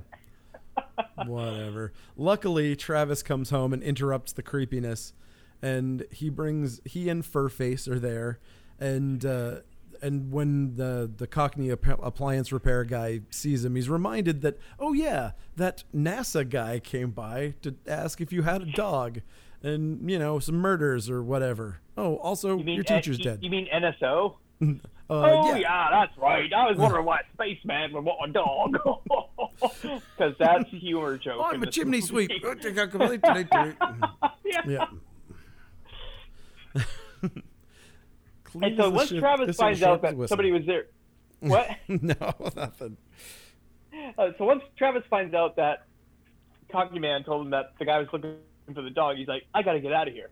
And so there's a scene where he drives that 52 GMC pickup truck again. He's about to leave, but the mom catches him. And in what, the 2-3 minutes that happened, the creature was able to sneak in. Yeah. Totally kill the Aussie. Put his head on spin dry. Get out of there, and nobody heard a thing. Definitely, that was my biggest question. That Aussie was so loud when he was just having fun and talking. You tell me he didn't scream or nobody heard anything? Like, he would have at least been like, "Blimey!" Yeah, he did 2 minutes pass, did 30 seconds pass, did 3 hours pass. Yeah. There is no indication. You didn't hear a naturally loud guy get killed by an unnaturally loud creature in the house that you're sitting in front of right now. Yeah.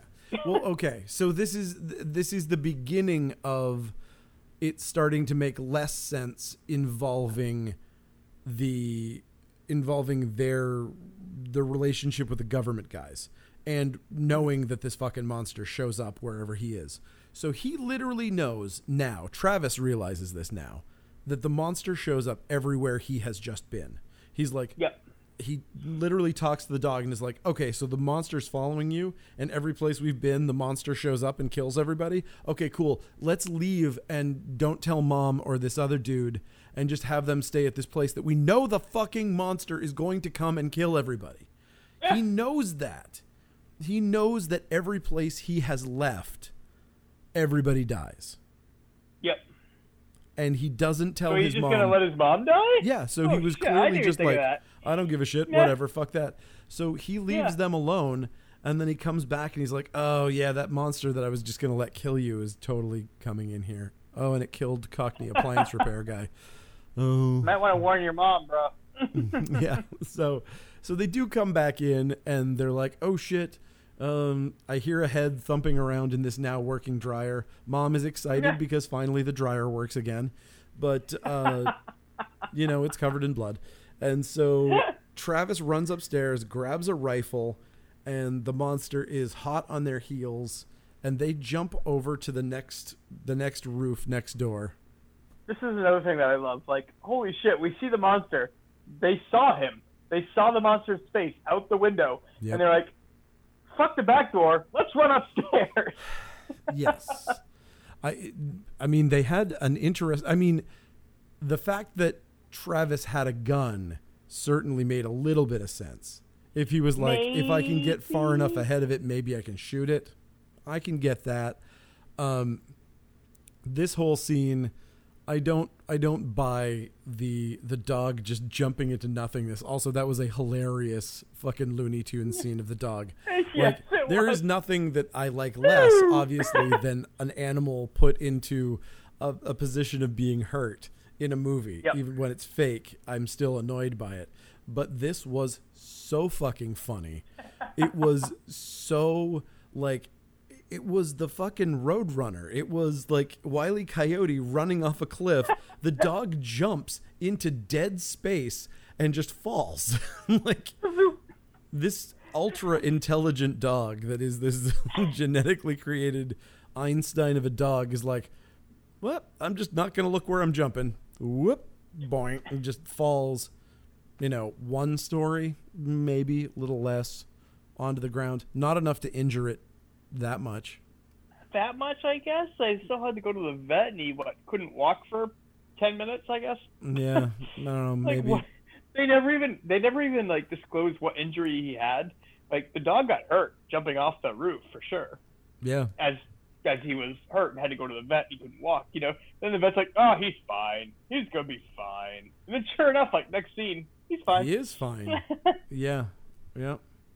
I love the vet too when he leaves to call the reward money. He's like, "I'm just gonna get some antibiotic cream. I'll be right back." Antibiotic cream for what, dude? Dog fell off a fucking roof. He doesn't have a virus. Yes. So there's another media circus wherever the last killing happened, and Ironside's partner is like finally starting to suspect that he's fucking nuts. He finally is seeing the Ironsides of him, and then we get this. Long enough. Yeah, exactly. So Travis, those telltale teeth. Jesus. Yeah.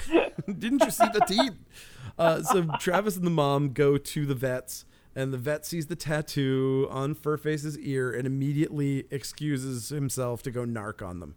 So he has apparently they've been handing out these flyers to every vet so that, to say that there's a reward. They claim that he's escaped from a cancer society, something or other. That he's a lab animal from that. Who knows? I love the idea of the skeezy vet who's just like, "Oh, a dog, I'm going to turn it in. I'm going to get that reward money. Yeah. Then I'm going to hit the tracks." Yeah, he's a dick. But Yep. they see that he's going out there. Travis follows him, and he's like, "Mom, get the fucking dog. Let's get out of here." And so they sneak out the door. Vet doesn't notice. They get in the truck and take off. Then they keep driving until it becomes night out. And then we get my favorite thing in the maybe one of my favorite things in the movie, which is her saying, "It's late and I'm tired. We should pull off and go to a motel to sleep." Like, whatever her line is, that's like, guys, do you think we wouldn't have known what was going to happen here? Like, that you pulled off to a motel and we wouldn't have thought, oh, it's because it's nighttime and they want to sleep. You had to tell, don't show, that whole thing. That cracked me up. This whole thing bothers me too, because of how sexy Mom's outfit was. It was like, that's weird. Or because of the fact that Travis was sleeping naked with a dog. Was that the thing? Because that creeped me out too. Nope, it didn't even bother me a bit. The thing I have the problem with is that I guess the end destination was the camp that they had. Yeah. And they know they're on the run from the law. Yep. Like, fucking suck it up. Buy a fucking coffee. Stay up. Keep driving to that damn camp where nobody knows you own. Nobody knows that. You know what I mean? You're going to go to a hotel where you log in and your 1952 GMC completely identifiable pickup is going to be right out there in front of your room. It's the 80s. Buy some fucking Yellow Jackets at the gas station and just drive. Holy shit, dude. I remember I used to work at a telemarketing firm, and I would work the morning shift. I had to be there at like 8. And I remember going to 7-Eleven, buying Yellow Jackets and Jolt Cola, taking like 2 Yellow Jackets, chugging Jolt Cola, and then I would just be like a fucking coked up madman on the phone selling diet pills. You were taking diet pills. Yeah. Those are literally the That too. same thing you were selling. It was like epinephrine. Yeah. I used to sell fake Viagra and pretend I was like a 50, 60-year-old dude. And I was like, man, this is just like high school. Back at the Chevy Sex, you are going to love this stuff. Oh my, fuck you. Are you for real? Yeah, I am. They let me get away with anything. But I was very good friends with my buddy Jason, who worked in the monitoring department. So I was just like putting on voices, using fake names, like just like doing anything to sell a thing. Oh, that's... My buddy at that job said it best, and I do have regrets. But he was like, with this job, Maddie, you leave your conscience at the door, and you take it out to the bar and get it bombed so it forgets everything I did that day afterwards. Like, totally true. That's God, so, what an evil industry. that is so terrible and evil. But again, it's like yelling at a telemarketer who calls you for something like normal, like phone service or whatever. It's like, it's not them. They're a poor person who needs to make enough money to fucking live. Yell at the fucking Correct. corporate douchebag that sent them out on this mission. It is Correct. not their And for fault. And for that reason, whenever I get a telemarketer, I'm always super polite, Yeah. and I ask them kindly, please just take me off your list. Yeah. Like I will never ever be rude to a telemarketer because I have been there. And yes, Nope. it is a poor person job. Like, it sucks, man. But yeah, I used to sell diet pills, fake Viagra, and like they would encourage us to be rude. It was a terrible job. They're just like, you're selling diet pills. Tell these chicks they're gonna look fat and ugly this summer season, and they need this to look great on the Holy beach. And I'm just shit. like, oh, I can't do that. Oh my God. Yeah, That is crazy evil shit. Yep. Whoa. And for the record, I never did the fat shaming. I couldn't do it. I couldn't do it at all. Man. That is But pretending I was a 60-year-old dude with boner problems and that this pill changed my life, I did that. I mean, at least that sounds fun. So I can totally get that. This is just like banging your high school girlfriend in the back of the Chevy, man. It's fucking great. You're gonna love this stuff. What I love is that, you were probably 17 or whatever, and so your voice was like totally like a 17-year-old and then unconvincing, Yep. but they just went Yep. with it anyway. I love that. A lot of people called me ma'am. they thought I was a girl when they talked to me. Also great. So all the evidence that, like, yes, my voice has definitely dropped over the years. But yeah, when I was doing that job, yeah, a lot of people thought I was a girl when I answered the phone. And I was like, I can sell it to you for this. Okay, ma'am. Let me think about it. Wow. Yeah. Good times. That's so awful. Other fun fact, my other buddies worked at this place in the returns department. They would get a commission if they could talk people out of returning the product. That was how they made money. So like, this eczema cream is making my skin burn. Yeah, it does that in the first week or so, but just give it a try. Give it another few days. Just call us back in a few days if it's still making your skin burn, and then we'll refund you. If they could do that, they got commission. How fucking dystopian sci-fi is that? Oh.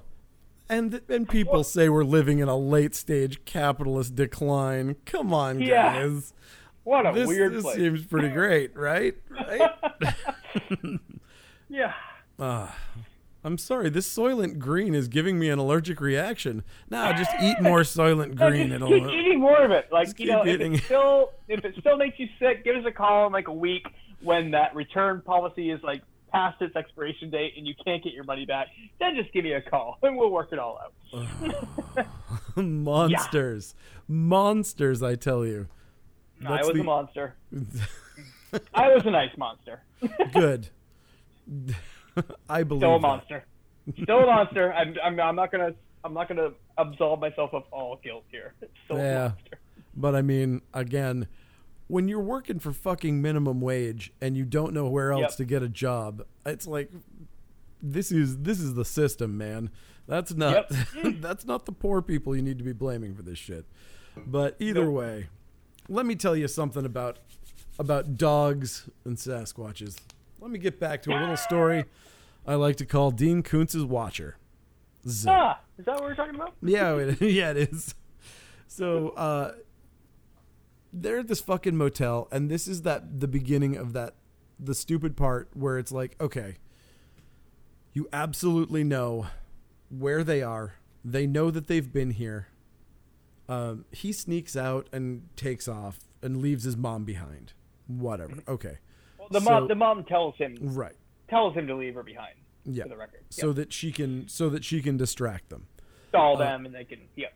Right. And so they know that he was there when they leave. They're 100% certain that he was there. So they could have called whatever SWAT team or whatever they had to say, hey guys, bring every gun you have to this motel because the fucking Sasquatch is coming here to kill everyone. Yep, and they also could have like set up a roadblock on all 2 streets leading away from the hotel to like stop him. Yep. There's like one road. And we forgot to mention the hotel owner and his wife are another cartoon character. Yeah. Like they're just goofy. I don't even know what the accent is. Is it Russian? Like, it's some sort of Eastern European accent. But it's just like they're just goofy for the sake of being goofy. It's just like no other real human beings exist in this movie other than the main character. She hates dogs. That's the only thing you know. Dogs. She doesn't want dogs. I got to be super weird and being like, oh my gosh, this room is going to stink for a week because there is a dog here. While opera music plays. It's just like nobody is normal in this movie except for the main character. Yeah. She basically goes in after they set up and she's like cleaning the room with her vacuum and whatever. And then after a few really fake out scares, they do a lot of that fucking forever. It's some real stereotypical stuff with the mirror. There's that like, oh, we got the medicine cabinet. Oh, I was startled by that. Oh, I'm going to close it. Oh, I need to open it back up again. Ah, Sasquatch arm. No, I got grabbed by the Sasquatch. And then killed to opera music. So another scene that could have just been excised completely. It didn't add anything except another body, and it wasn't that fun to watch either. And in the end of things, who cares if the monster kills the hotel operator? I don't even know her name. What's her name? No, me either. But I will tell you that if you're gonna pad a movie like this, pad it with murder. And I think that's what they did. It's that if your options are have them talk about like the government operation and like sit around and do boring like whatever shit, don't. We should go for a hike in the woods.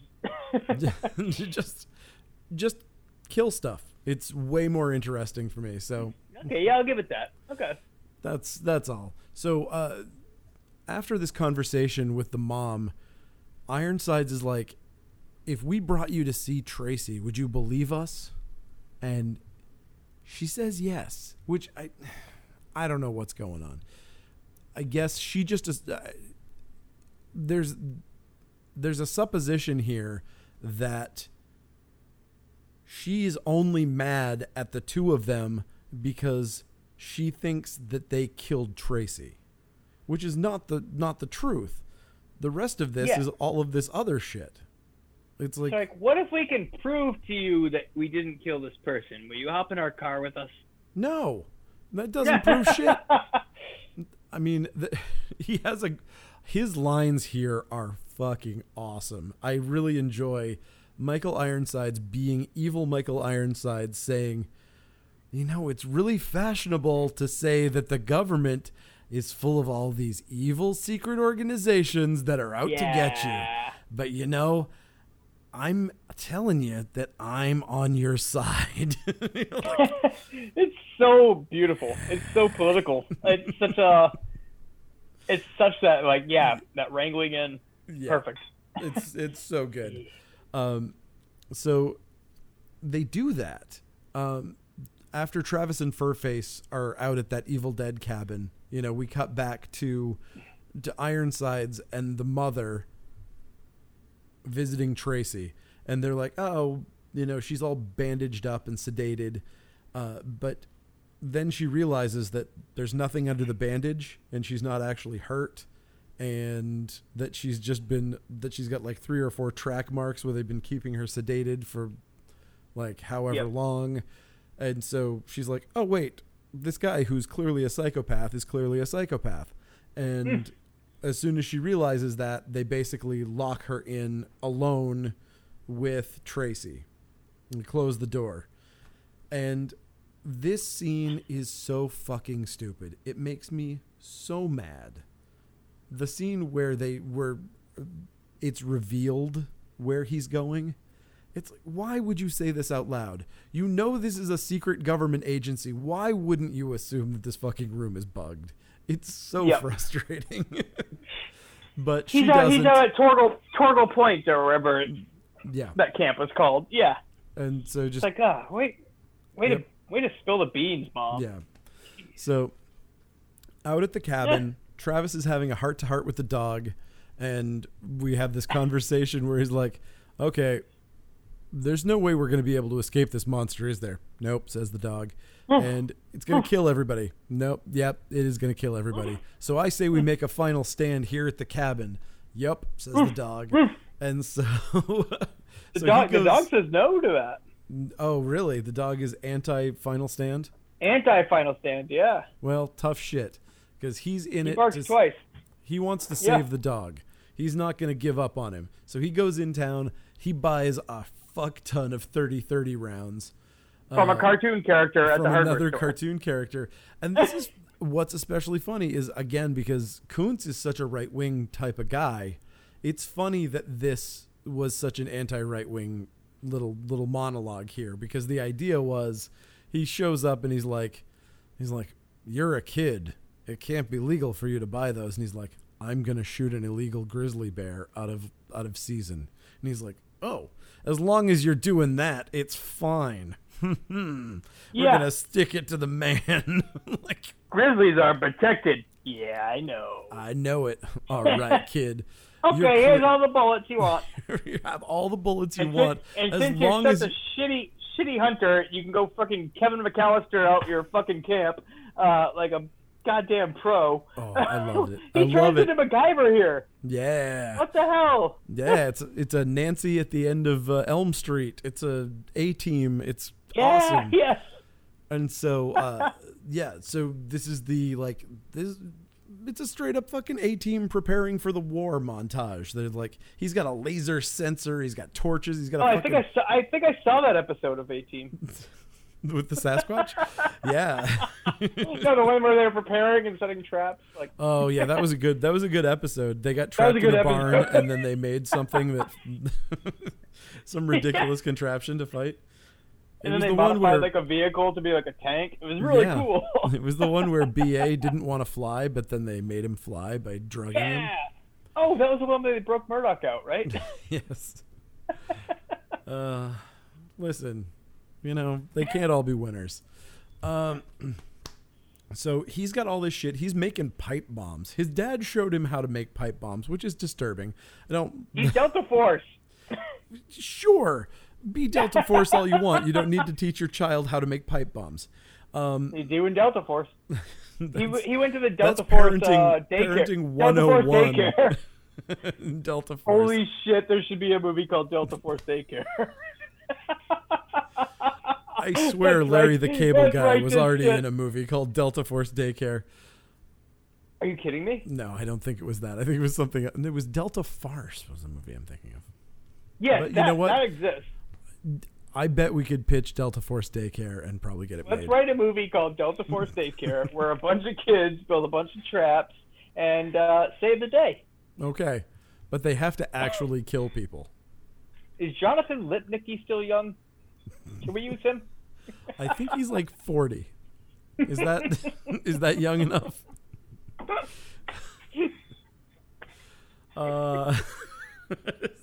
So he's another interesting part of this. I think they left out a lot of stuff that made me understand why Travis had gone to become a murderer at this point, where he was willing to kill 2 government agents to fulfill his goals here. I wish they had, like, if he had known that one of them had killed somebody, if he'd seen that they were anything other than just like, it's like he goes from let's run away to I'm going to kill 2 fucking cops. Like way too fast. He throws that pipe bomb out and he's like, well, tough shit. I've got a surprise for these guys, face full of nails. And they're like, and then he's like, oh no, they've got hostages. So he moves it so that it doesn't kill everybody. And yeah, I don't know. It just felt like it was a little too much to have him go straight for throw a pipe bomb at 2 government agents. You know what also is sad here? They destroyed a 1988 Toyota 4Runner V6 that could only have been a few months old when this movie existed. That is a sad story. You couldn't have set them up in like an old Ford Bronco or something that nobody cares about. Like, they destroyed a beautiful vehicle that was just like, seriously, not even a year old when they blew it up. That made me sad. That's a sad story. I hope they just got like a shell from Toyota and they didn't really kill a real one. I think they probably did. Usually that's the case. Yeah. So this is when Johnson tells his partner that everybody here has to die. He's like, nobody can leave here alive, so we're going to have to murder these kids and that lady. I hope you're down. And he's like, I can't do that. That's fucking terrible. I'm not going to murder all these people. And he's like, I kind of knew that was the case. And then he shoots him in the head. Well, he also reveals that he's the 3rd St. Francis experiment. Yeah. The perfect killer. The perfect killer because he doesn't have a conscience. Yeah. Like, so, you couldn't just have a dude without a conscience. There's plenty of people like that in the real world. Yeah. So do you think Ironsides was like a lab baby, like cloned? Yes. Do you think he had a life before? No. No. I think they're legitimately saying that he was raised in a lab. Okay. And that would completely back up all of his weird tooth actingness. Yes, it would. Yeah, that's why he's so strange, is because he was raised in a laboratory as one of the tooth acting classes. Yes, that's where his tooth acting classes were. So Mom is also totally down to murder some government agents here. She loads up the shotgun and she's just like, oh yeah, no, it's on. Fuck this. I'm going to kill these guys. So Corey gets caught by Ironsides at some point, and he tries, like, Corey grabs the knife out of his back pocket or out of his sheath, tries to stab him. Ironsides overpowers him and just stabs him in the thigh. So cuts him in the thigh. What's that? Cuts him, not stabby. Well, cuts his leg open. I think he pulls the knife out of his thigh. Oh, did he? Yeah, because when he... Either way, he gets cut in the thigh. Yeah. So basically, when this happens, when he gets stabbed, Furface jumps through the window and attacks Ironsides, which then pisses off Corey. And he's like, oh no, I'm not going to let him hurt the dog. So he pulls the knife out of his thigh, jabs him in the throat with it, which doesn't kill him. That's because he's experiment number 3. Yeah. He was, it was very badass on the part of both of them. Like, it was a really, like, I like that he was absolutely not screwing around. In so many of these movies, I mean, even the end of this movie, it's so like, oh, why would you're not willing to go far enough, even though you know that it's life and death in a lot of these movies. Yep. And in this one, definitely goes he's far like, enough, nope, we're cool. Oh, knife to the neck. I'm not even going to fuck around with your shoulder. Straight to the neck. And so Ironsides pulls it out of his throat, gagging on his blood, choking. Oh, fucking awesome. And like, just telling him that it's not going to end here and that you can't stop it this way. And Mom's like, oh yeah, we can. Boom. Shotgun blast, 30-30 to the chest. He is dead. So... Oh, he did. So now all we have to worry about now is the giant genetically engineered Sasquatch, which they deal with. And they'll know it's coming because Kevin set up all those traps in the woods. I mean, Travis set up all those traps in the woods with the infrared sensors that he picked up at the hardware store. What the fuck? I don't know. He had a really good credit card, whatever was going on there. Seriously, how do you... No, I didn't even think of that. How do you even pay for all that stuff? No clue. That must have been like $1,000 hardware bill. Oh, yeah. Straight up. Yeah. And also, I love that his first move, like, they've got all these shotguns. It's a hunting cabin. The monster shows up, and their first move is to set the cabin on fire. So they actually have, like, a place that they could defend. And his first move is to take the Molotov cocktail and break it in the living room. It's Yeah. like, Oopsies. but if it was an oopsie, it's one thing, but he does it so decisively. It Yeah. wasn't like he was like, whoa, Butterfingers. He was like, haha, I've got a great idea. Fuck this place, and boom. Monster probably can't find us with all these flames. He can't eat me if I'm already burned to death. Yeah. So, It hates well done meat. yeah. But, so what happens? So how do they actually get the dog? The dog attacks the monster. And the monster throws the dog against the windshield of the truck. And during that little interaction, it gives him enough time. He's got the like Winchester repeater, and he shoots him like 3 or 4 times in the chest, and the monster runs off. And he's not going to let the monster get away. Yeah, this time he's going to track him using his superior hunting skills. So that will repair Which he doesn't have. He's a shitty hunter. He can't even finish the job right. He can. He's going to prove himself right here. And After failing. After failing. So he's going to go out because he thinks that this is why his parents broke up, was because he couldn't hunt. So he goes out, chases the monster down, following his blood trail. He fights it, shoots it a couple times, and then it's down on the ground and he can't finish the job. He's like, oh, look at how sad the little monster looks. And he's like, I'm not going to kill this guy. Honestly, that would be me. That would be me. I hate killing things. Well, Even there like you go. bugs. I mean, and he's like, ha, sucker, you aren't going to kill me. I'm actually really totally fine. I was just laying down to fuck with you.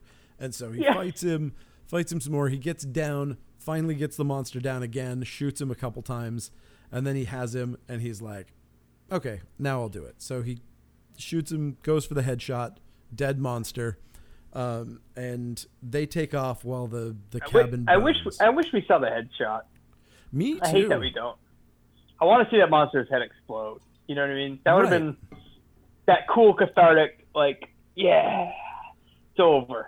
That's how you want to end a horror movie that is this kind of like shitty genre. Point blank, kind of shotgun to the face. Let's see the monster head explode. Yeah. Nope. Hey, here's a picture of the moon. Hope you like that.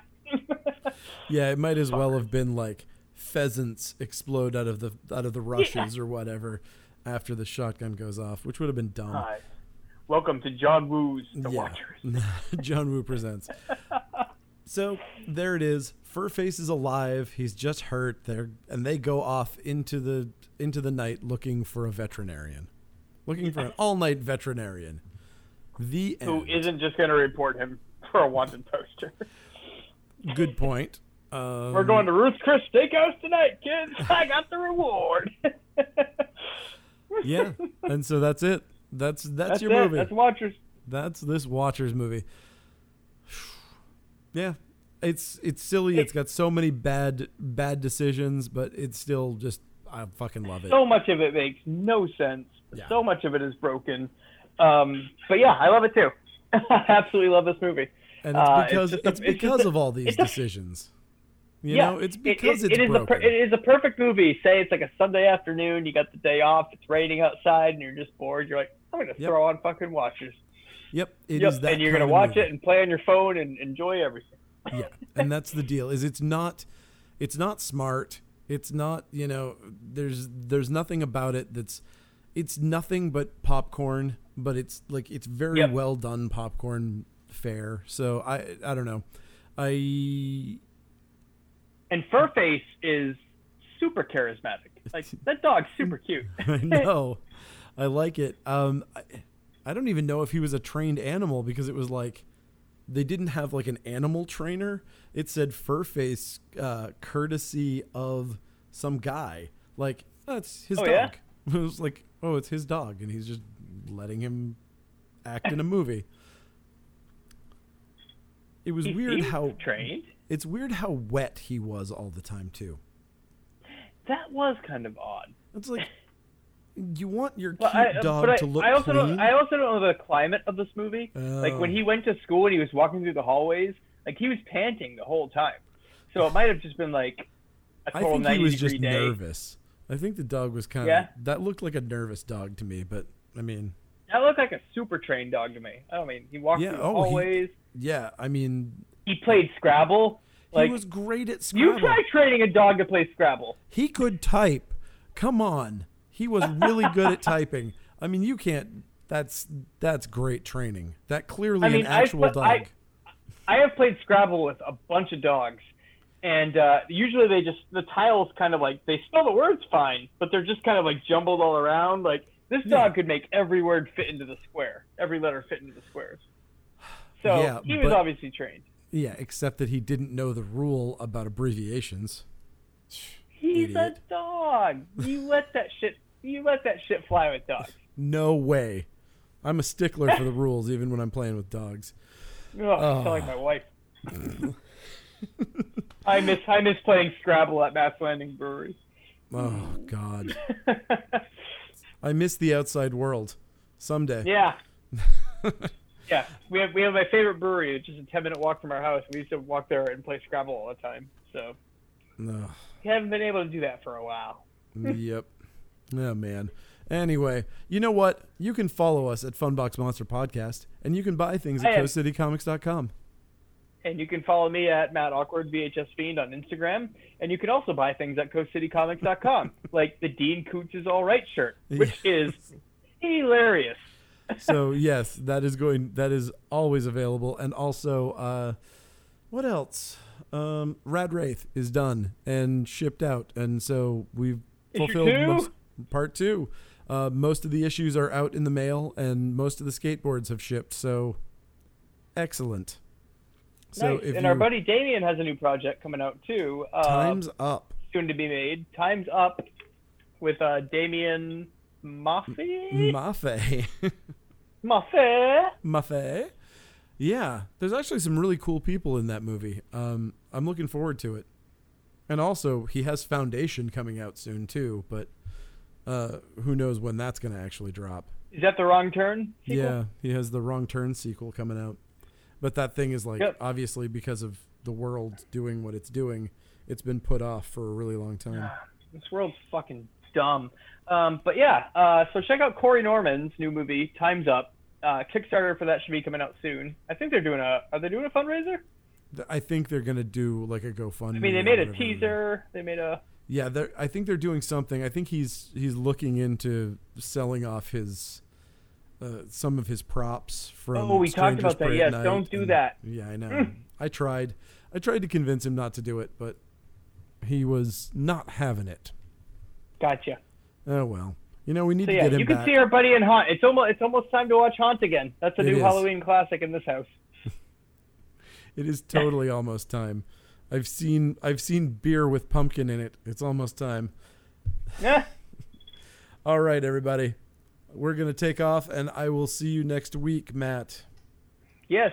For Watchers 2. Yeah, why not? Are we Fuck doing it. that? Why not Watchers Fuck 2? it, we're doing it. All right, Stay by awesome. next week for Watchers 2. Good night. Peace.